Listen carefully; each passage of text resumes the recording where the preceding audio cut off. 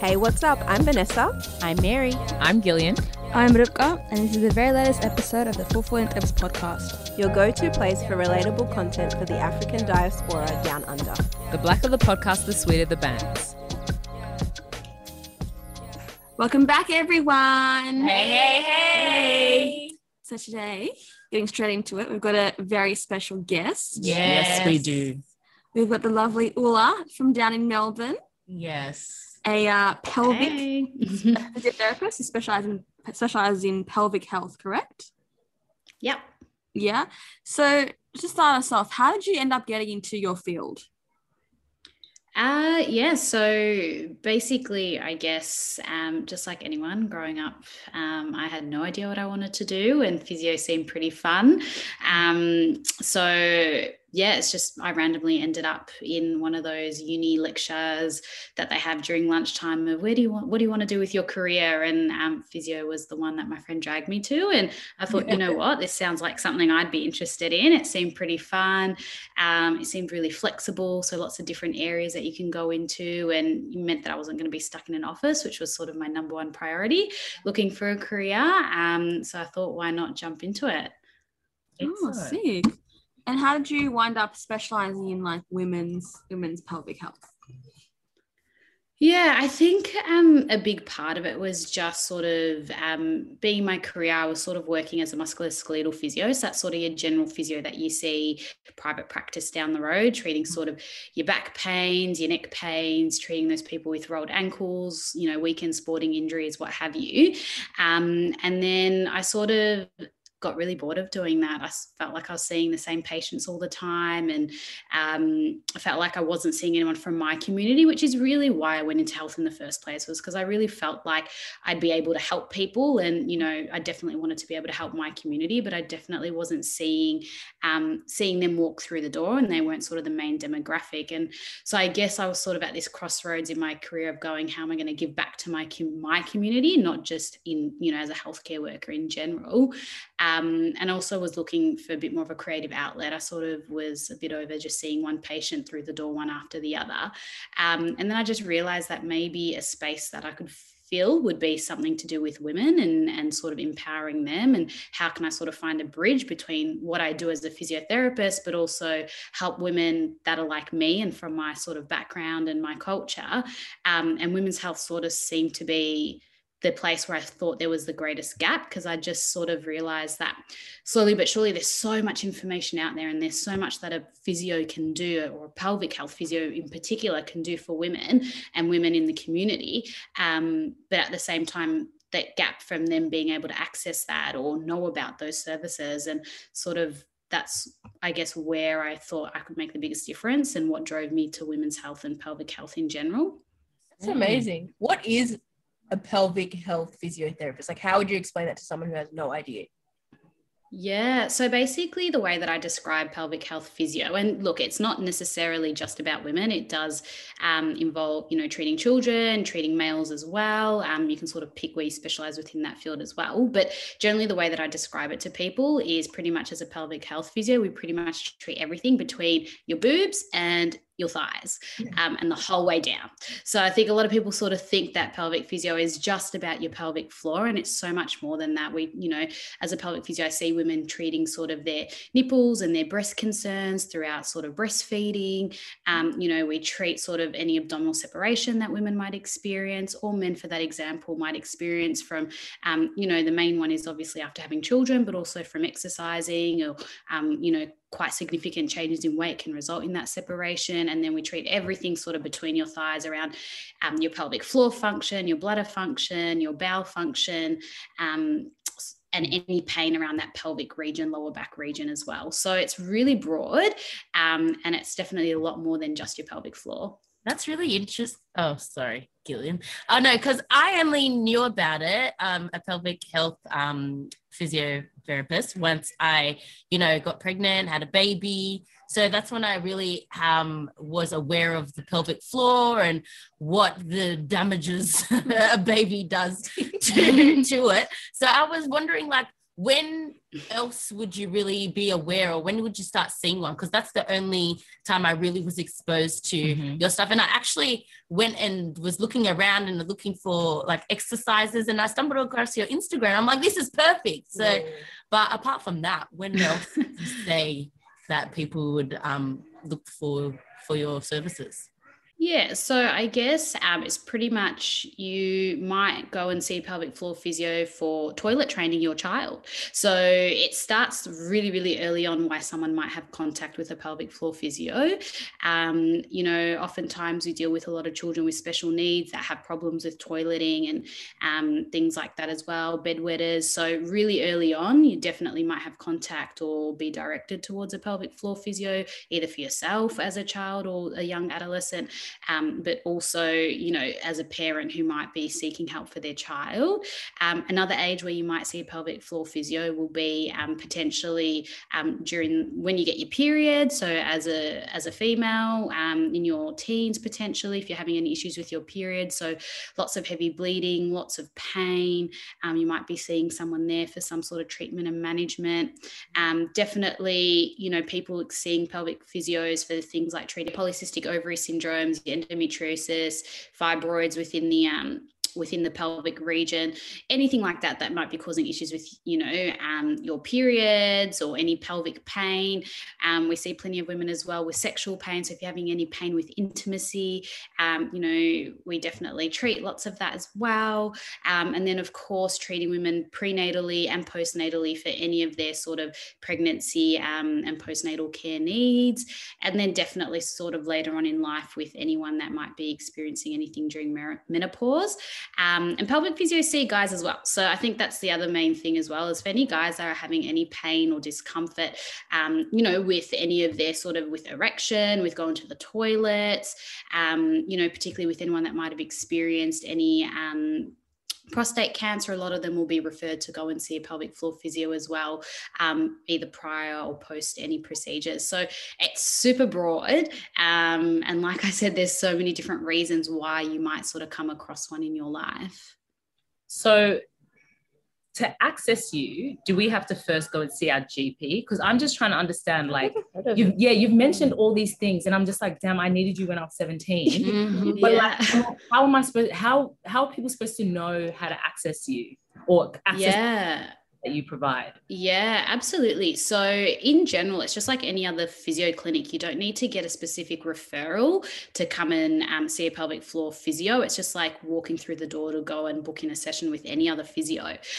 There is definitely ways that you can go through your GP. So your GP might refer you depending on some of the things that you've described, as well as any specialists as well. We get lots of specialists that sort of send people through. So we, you know, work with lots of gynecologists, obstetricians, you know, specialists to do with your bladder, specialists to do with your bowels. So there's definitely a lot of different pathways.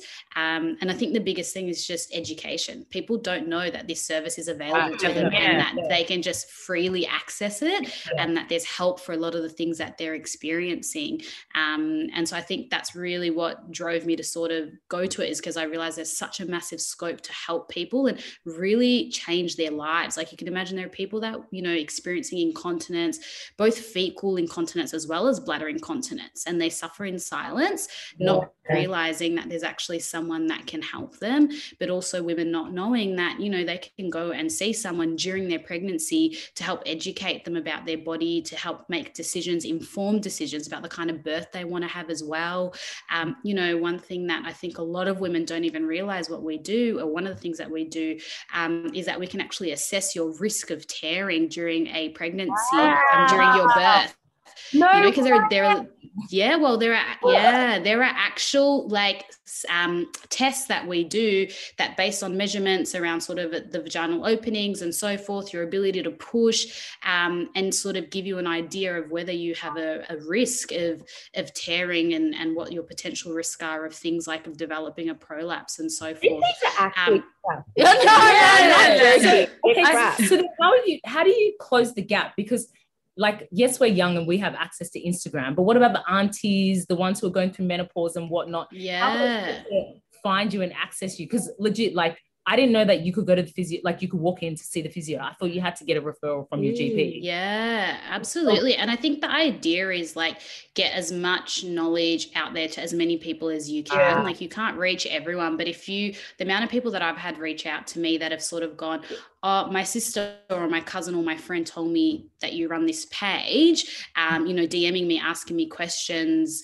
And it was really just through that word of mouth of the one person that they had that had just come across my page. And they might not have needed it because they might have been in that bracket where they haven't had children or they haven't had any sort of major concerns where they've needed to seek help, but they've been able to sort of have that conversation or were having that conversation with their friend. And someone's like, oh, by the way, I went and saw a physio for this, or by the way, did you know that this exists?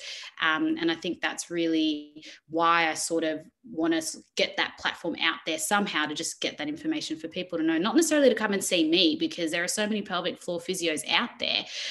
It's literally just know that this is available to you so that you can then make an informed decision about your healthcare. Because I think sometimes we forget within health is that we're our number one advocate, that even if you sort of go to your doctor and you say, no, this is what's happening to me, I know this isn't right, I want you to find someone to send me to. Because a lot of the time, a lot of people fall through the cracks because we assume, particularly, I don't know about you guys, and it's probably the same boat, but I find just, in my household, within my family, whatever the doctor says is, that's what it is. And they know everything, and it's really, about your body better than anyone ever will, and you have to be your number one advocate. But the only way you can do that is with education and knowledge of what's out there and sort of what's accessible to you, and going out and looking for it.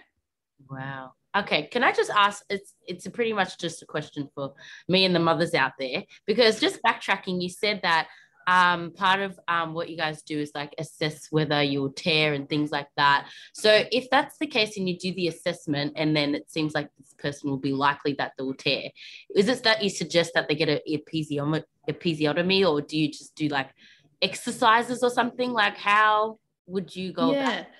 So I guess the main thing is I'm not sitting here making a recommendation for anything, because your caregiver, whether it's your obstetrician or whether it's your midwife is your primary carer in terms of your birth and your child's birth. But I think what it is that we'll make sure that you have all the information, that you understand what your risk is of tearing and having an uncontrolled tear, that you understand what an episiotomy is, because most women won't know what an episiotomy is until they've had one.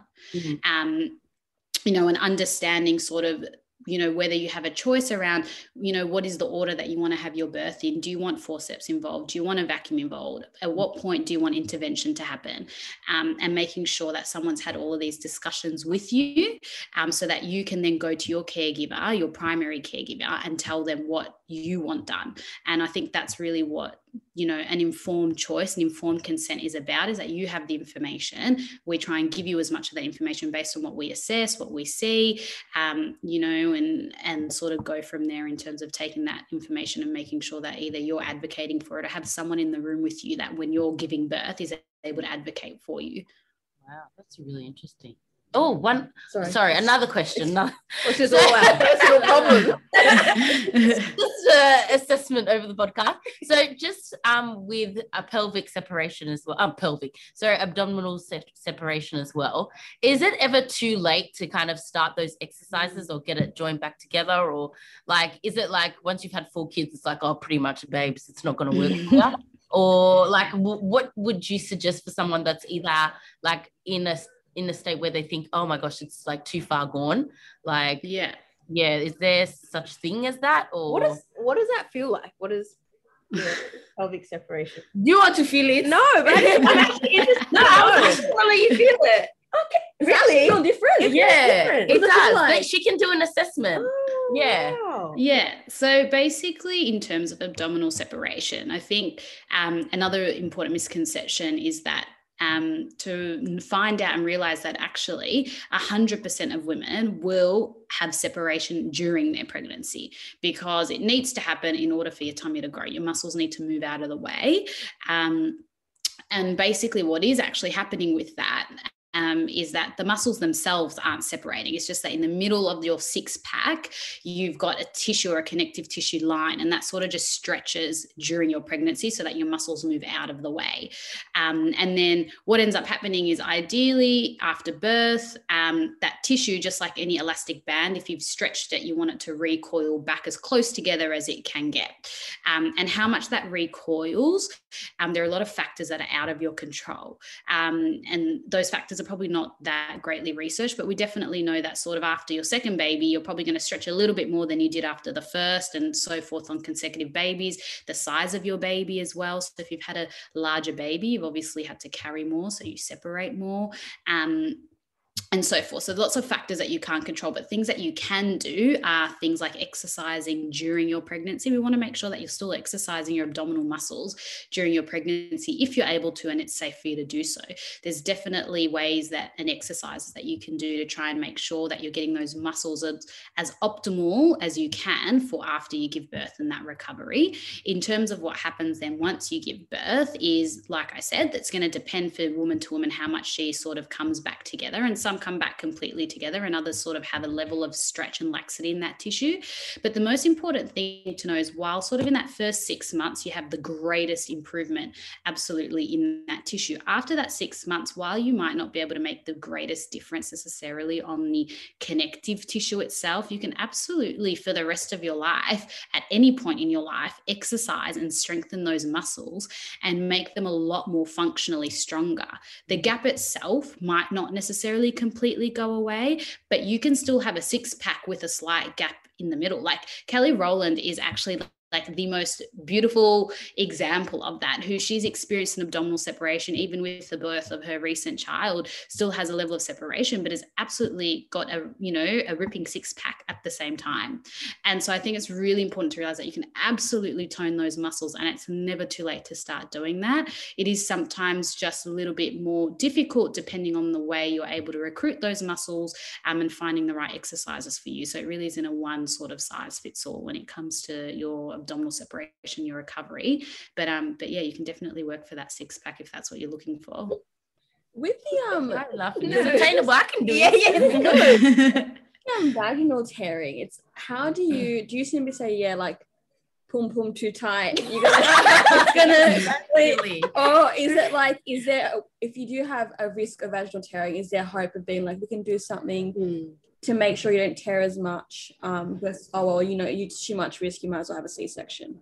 Yeah, perineal massage is the number one thing we do. So if we find anyone that's sort of on that, I guess, risk of tearing because their muscles are slightly tighter, or just because of the sort of anatomy of their vaginal wall or whatever it might be, we pretty much get them into what we call perineal massage, which is every single day working through massaging that tissue, trying to make it as, a little bit looser, a little bit less sort of sensitive to pressure, to try and sort of reduce that risk as well.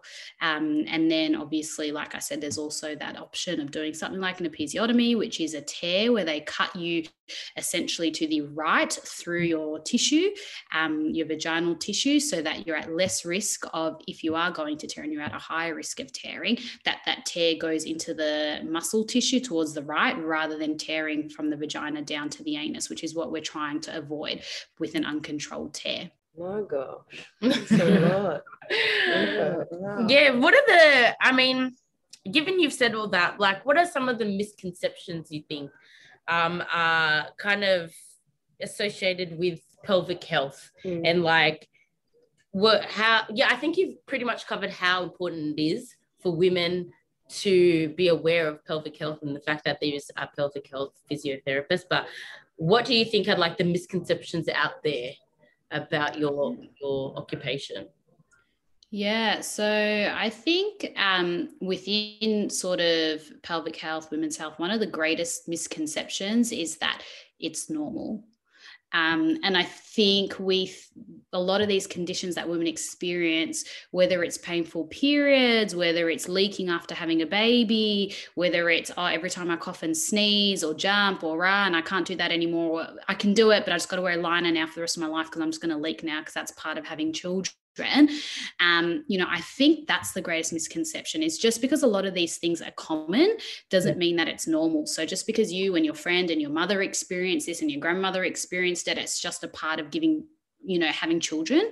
I think that's probably the greatest misconception, is that it's normalized, and then on top of that there's nothing that you can do about it, and you just sort of have to live with it. And I think that's probably the biggest thing. It's also, I think, one of the greatest barriers for people seeking help is if you don't think it's a problem, you're not going to look for the help. Yeah, definitely. And I think you're Eritrean background, I believe. Yeah.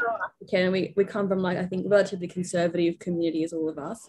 Do you find any kind of hesitation or stigma around some of the health issues that you deal with in your clients or patients? Yeah, absolutely. And I think another misconception is that we think that because we come from sort of, ethnic backgrounds, African backgrounds, a lot of these topics are taboo.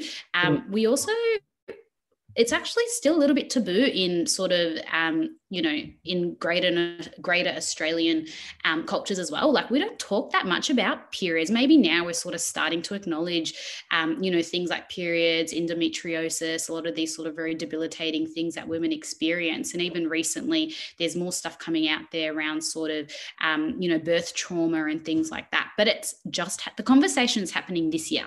It's 2021 and the conversation's just started in Australia. So I think, as a community and as a culture, while we might think we have a really long way to go, we're not really far behind what's happening now. We're having these conversations and with each other, with our friends, with our parents in our houses. And so I think that, it's probably not that much taboo than it is in the general Australian sort of population. When you meet women, what are the things that they say that are really surprising to you, things that they just don't even know about?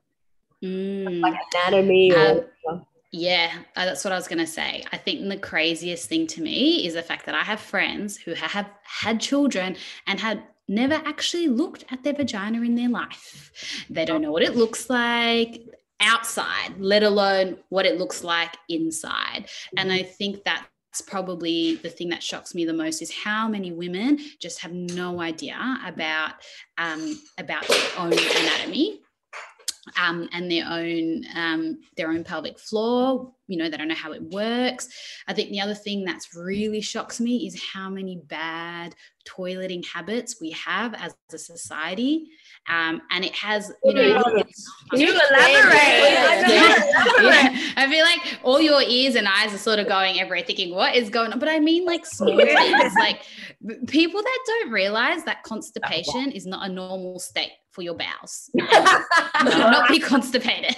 Like that, it's like, that's one thing that, I'll spend a lot of time with a lot of my patients talking about their toileting habits with anyone that comes through the door, whether they're a pelvic pain patient, whether they're coming in postnatally during their pregnancy, whether they're coming in for sort of leaking of urine, whatever it is. I spend a lot of time finding out about people's sort of their bowel habits, because your bowels have probably the number one impact on your pelvic floor function and your bladder function. So if you don't sort out what's going on in the toilet, you are not going to get anywhere with your treatment. You might get somewhere, but you will never fully resolve a lot of your issues, because you can imagine how much space the intestines take in your abdomen and in your body when they're not functioning well. The pressure that builds up in our abdomen and on our pelvic floor is extreme.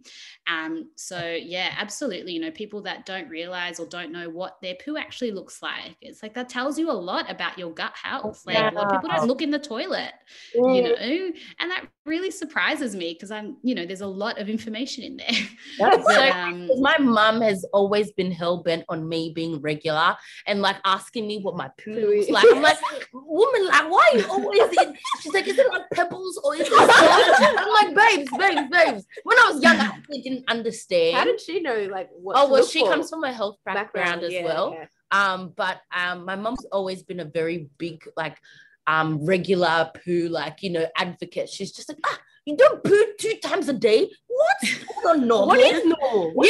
So I was just gonna ask, what is normal? Does it vary from person to person, or no, not really? So generally there's a range that's given, and while don't necessarily agree with this range actually, they say that anything from 3 times a day to 3 times a week, which I think is ridiculous, because I think that, you know, if you're going to the toilet 3 times a week, that's generally not a very healthy bowel. But ideally you want to be going at least once a day.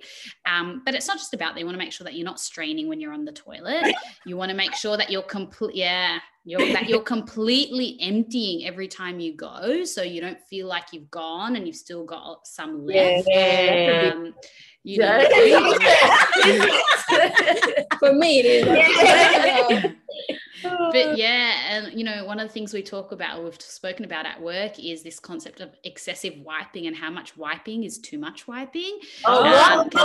Okay, we need to elaborate, because in my household, you needed to wipe until it was clean. Until there was no remnants of the tissue. Exactly. Yeah, and in all fairness, you definitely want to wipe until you're clean. But if you're wiping 12 times to get there, we're thinking, what's going on with the consistency of your poo that you need to wipe 12 times?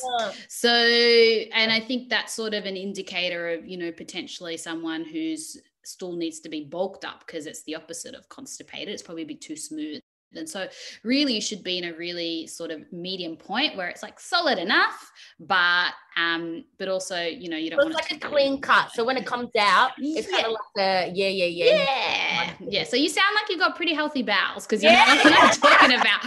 But basically you ideally want it to come in a relatively one size piece, rather than it sort of come in lots of different pieces and that sort of thing. But yeah, super important to look in the bowl every now and then and just check on your bowel function. Also monitor like when you're going. Does that matter as well? No, everyone's got a different routine, so I think that's not too big of a deal. You know, it just depends on your own routine, the type of diet you have when you go. But it's just that, you know, as long as you've got a nice consistent routine, you're going about every day, but also every day that you are going, you feel like you've emptied, because you can go every day and never feel satisfied by your poo. So you want to feel satisfied afterwards. Like, I'm actually like jealous of it. There's lots of people I know that'll be like, yeah, I poo at this time every morning, and it's like the same routine every morning. You asked me when I went to the toilet, I can't even tell you. Like, I don't notice of it, but I'm pretty bad with stuff like that. One thing for me, and I think that is quite common, is just like period pain. And I had no idea that you could go to a pelvic health physiotherapist for that. As I said, I find GPs are pretty rubbish these days, or I'm just going to really bad ones. Yeah, there are some already established. I don't think I am, because I've had really bad period pain since 15, and they just put me on the pill. I've been on it since that age, but it seems to be like reverting back. So it was fine for a period of time, and I remember just last week or something, I messaged Gillian, and week before, and I was like, literally felt like I was going to die. I wasn't on my period, but it felt like ovulation pain. So it was like, what, the whole month I'm just going to be in pain? Like, give me a break. So I had my period, and then the ovulation pain, I just felt really, really sick. I went to the doctors to say, like, I feel like my period pain is getting worse again. They didn't really say much, bro. Like, they just touched it and did some stuff, and they're like, oh, just every time monitor. If it gets worse, come back. But ultrasound? Yeah, they've booked me in for an ultrasound. I haven't gone yet. And they gave me a referral to a specialist, a gynecologist. Yeah. Haven't gone yet because public health, you know, it takes a while. But what type of tips or any recommendations you have for people that do suffer from, I know there's a name for it, I don't know how to say it, I don't know what it is, but suffer from really bad period pain? Yeah, so basically with anyone that experiences a lot of period pain, and I think it's important to sort of, you know, a lot of people experience some sort of pain on their period. I think a few things that's sort of important to do is probably look for a GP that's going to listen and potentially has experience with, you know, treating people with sort of similar symptoms or any type of sort of pelvic health issues. Because I think the first thing is you need a doctor that's going to listen to you and validate your experience. And I think it's just not good enough to say that all women experience pain on their period. So I think that's the first thing that I'll always recommend someone, because with anyone that has any sort of extreme pain around that pelvic region, you want want a team around you to support you. So your pelvic floor physio and your pelvic health physio is not going to be the only person that's part of your team to help manage you. So your gynecologist is absolutely the right person to sort of go and seek help from, because that's exactly what they sort of manage as well, in terms of finding out what medications you might need to help. But anyone that's experiencing any sort of pain during their period, we'll always recommend movement and exercise, gentle movement and exercise. And you probably hear it all the time, and it sounds super counterproductive because you're like, the last thing I want to do is get out of bed and leave my heat packed. But, you know, if you can catch whatever energy you have, whenever you have it, to try and just factor in, whether it's walking, whether it's gentle yoga, even if it's just stretching and deep breathing, just some sort of movement to sort of tune into your body a little bit can often help with pain. That's sort of treatment for anyone with any type of pelvic pain. You know, abdominal massage is another great one. So massaging through the abdominal region as well. But yeah, absolutely, sort of finding out what is going on with that pain, because there might be something else a little bit more sinister that's causing it as well, making sure that you're having all the appropriate investigations. So many women go undiagnosed with endometriosis and polycystic ovaries, and, you know, and polycystic ovary syndrome and all sorts of stuff. So it is really important that you're sort of, you know, getting that person in your corner that's going to support you and advocate for you as well, and sort of constantly knock on the doors of specialists and doctors to try and get you the help that you need. Wow, that's really good. Thank you so much. Well, just switching gears a little bit. I know that you have, like I said before, you have an Instagram page, Yoni. So how did you get started on that? And why did you feel the need to kind of have that Instagram page with that kind of content? Yeah, so I think, so I think the main thing really was just that I really was looking for a bit of a creative outlet. I think sometimes when you're working in healthcare, you sort of, you know, it's great, and it's, you know, you're seeing your patients and they definitely give you a lot back, but you don't really get to be creative in your role. And so I think one thing that I really was looking for is just something that I can do that's a little bit more creative outside of just my, you know, sort of daily job. And then, yeah, I just felt like there was an intersection between that creativity and the education, the information that I wanted to get out there. So I sort of just jumped into that and started sort of creating content, just trying to get information out to the community that I really wanted to serve.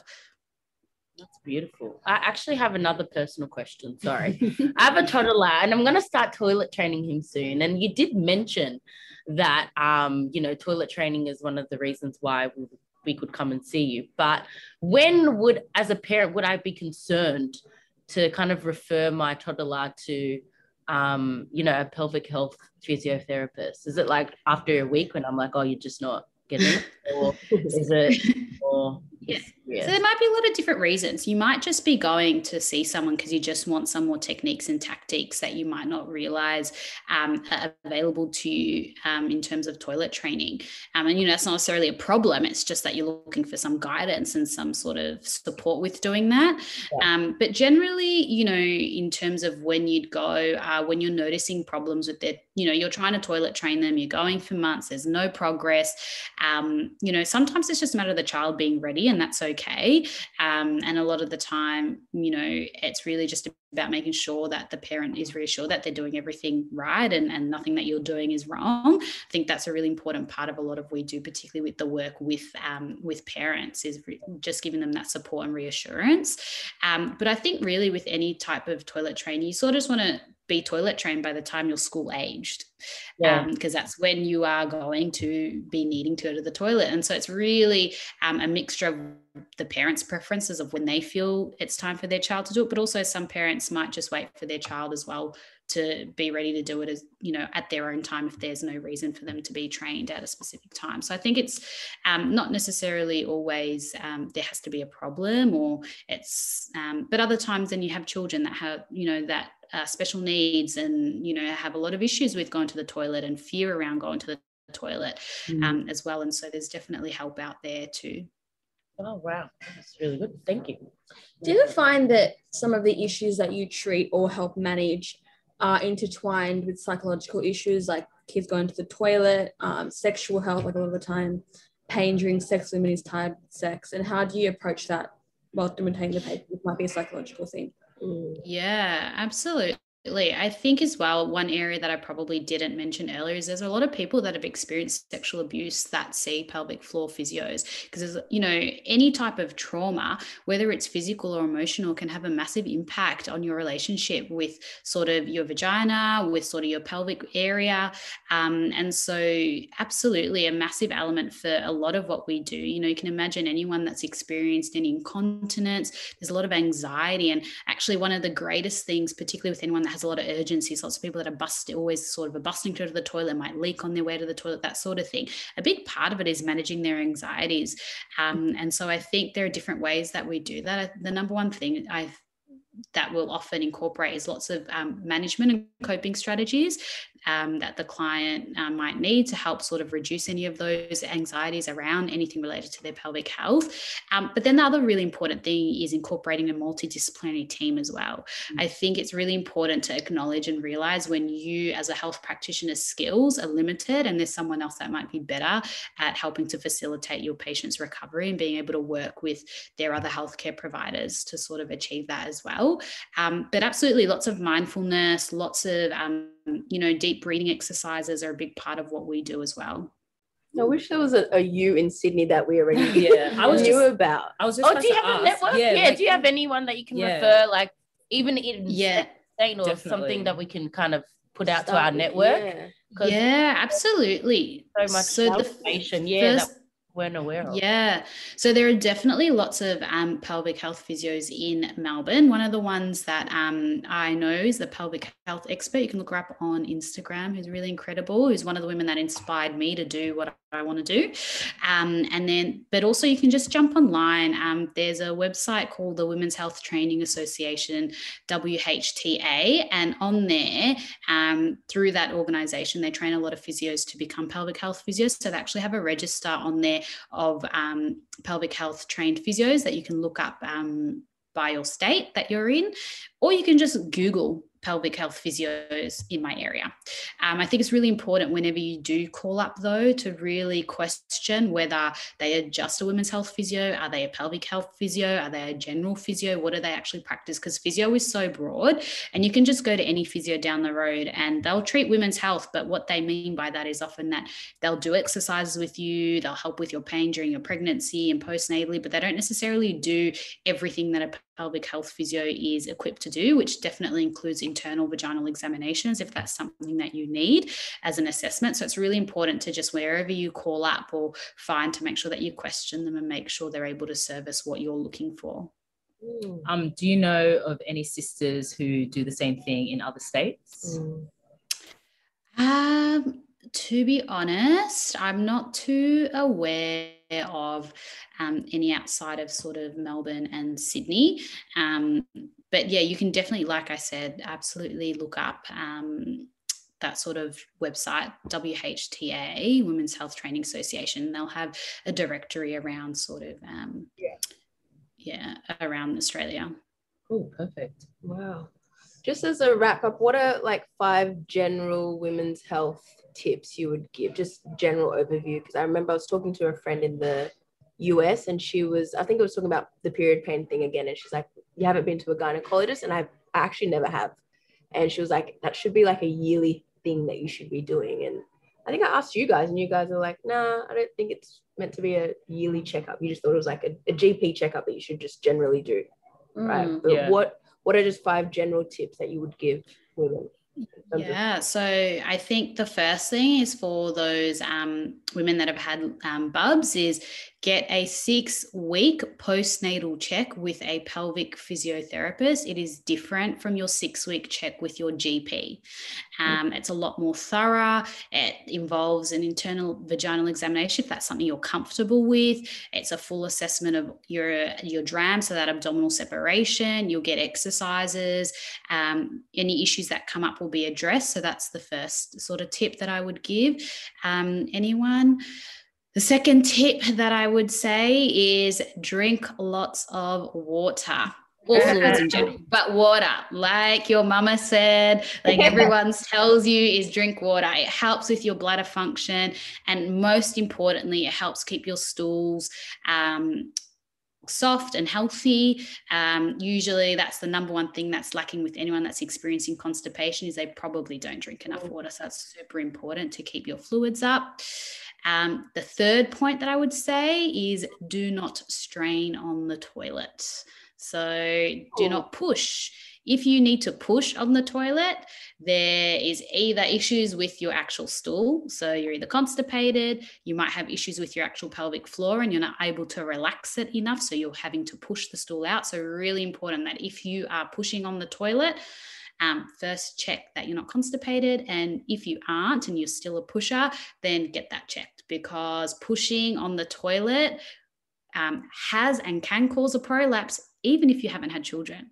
Wow. And I think a lot of people don't realize the amount of damage you can do to your body from chronic constipation and chronic straining on the toilet. So sometimes I'm in labor. Well, you know what though? I realized that usually I'm pretty like, I sit in and just, slides out. But if I'm pushing, it's usually because of my diet. Yeah. Like I've been eating rubbish. You don't drink enough water, too much salt. Definitely. Something like really or dry, like lots of bread and stuff like that. I don't know. So if that's happening often, if it happens every now and then because you had a bad cheat meal and that's fine. But if it's something that's regularly happening, you need to find out what's going on with your diet, because that shouldn't be happening all the time. So that would be the third thing that I would probably say. The other two tips that I would give is, I definitely could have thought about these beforehand. But I guess the other two things that I would probably, or that at least I see quite often, is that it's never too late to get help, and don't wait until, as much as you can, don't wait until you get to a point where you feel that there's no hope, because there's always something that can be done. And that goes for anything to do with your health, but particularly with your pelvic health, because so many things can, one, be prevented from getting worse, as well as can be treated perfectly fine. And then the third thing, main tip that I would give, the last one, I've done well to come up with 4 on the spot. But I think, what would the 5th one be? I'm just trying to think what I see a lot of with my patients. I guess the 5th one would actually be teach your kids, teach the people around you, like when you're young, like learn about how you should be going to the toilet properly. Like if I had been taught when I was a child that not to push on the toilet, then I would have known that for the rest of my life, or I've known what good bowel habits are, or, how, to make sure that I'm not holding. That's the other one, ladies. Don't hold, particularly if you need to do a number 2. Just do it, number 2, because with your body, if you're holding it, the urge will go away, and oftentimes that's when you'll also become more constipated because you just haven't let it out when you needed to let it out. So that would probably be my fifth point, or my 6th one is don't hold when you need to go. but I think if we can just get that education early, with kids and with the next generation, hopefully, then a lot of this stuff will be catched quite early, and a lot of people won't be suffering for as long as they often do. Wow. You just wowed all of us. Yeah, honestly, the amount of information you've just given from this 1-hour chat is incredible. And it's just such a privilege to kind of have this kind of access to you. And hopefully people will learn a lot from this episode, and also learn a lot more from their bodies, and now have the tools to kind of be bold and now go out and fight for what they need for themselves. Because like you say, you need to be your own advocate, which I think is a really good takeaway, because otherwise we wouldn't have known any of this at all. So thank you so for what much. you're doing. Yeah, definitely. You guys are welcome. It's been a pleasure. Before we let you go, please plug yourself, drop any places we can contact you, what services you offer, so people can get a hold of you. Yeah, so the easiest way to get in touch is probably either through Instagram, and it's at Yoni, YONI_wellbeing. Otherwise, I'm also reachable by email through contact@yoniwellbeing.com. So they're probably the easiest ways to get in touch. But go see your nearest pelvic floor physio. Definitely we'll get on that. I'm researching after we leave. I'm even booking. Honestly. The doctors are like, online consults or anything like that? Or Nah. What was that? Sorry? Sorry, do you do online consults or anything like that, or no? I do. So I run, I do online consults, and I also run workshops as well. So that's one of the other things that sort of is the reason why I started I should say, Yoni Wellbeing, is just so that I can run education workshops for people to get that information out there as well. So yeah. Okay. Awesome. Thank you Thanks so so much. much. Thank you. No worries. Stay safe out in those Melbourne streets as well. Stay Always. Well, we don't really leave our houses, so we're pretty safe. How are you staying occupied? Well, how have I stayed occupied? To be honest, I have caught up on a lot of work that I've been behind in for the last few months. So it's been really productive. And yeah, just walking. That's pretty much it. That's all I can do outside. So walk. Well, exercise at least. Definitely. Yeah. All right. Once again, guys, thanks for listening. You can find us at fulfluent@gmail.com if you want to email us or have any inquiries. Stay safe and see you later. Thank you. Bye. Bye. Thanks so much for that. That was Thank so you. good.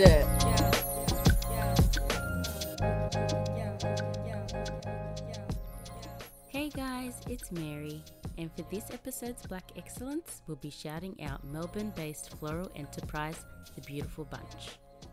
The Beautiful Bunch deliver gorgeous floral arrangements each day across Melbourne. All of their bouquets have a feeling of abundance and are inspired by the grace, charm and beauty of a cottage garden.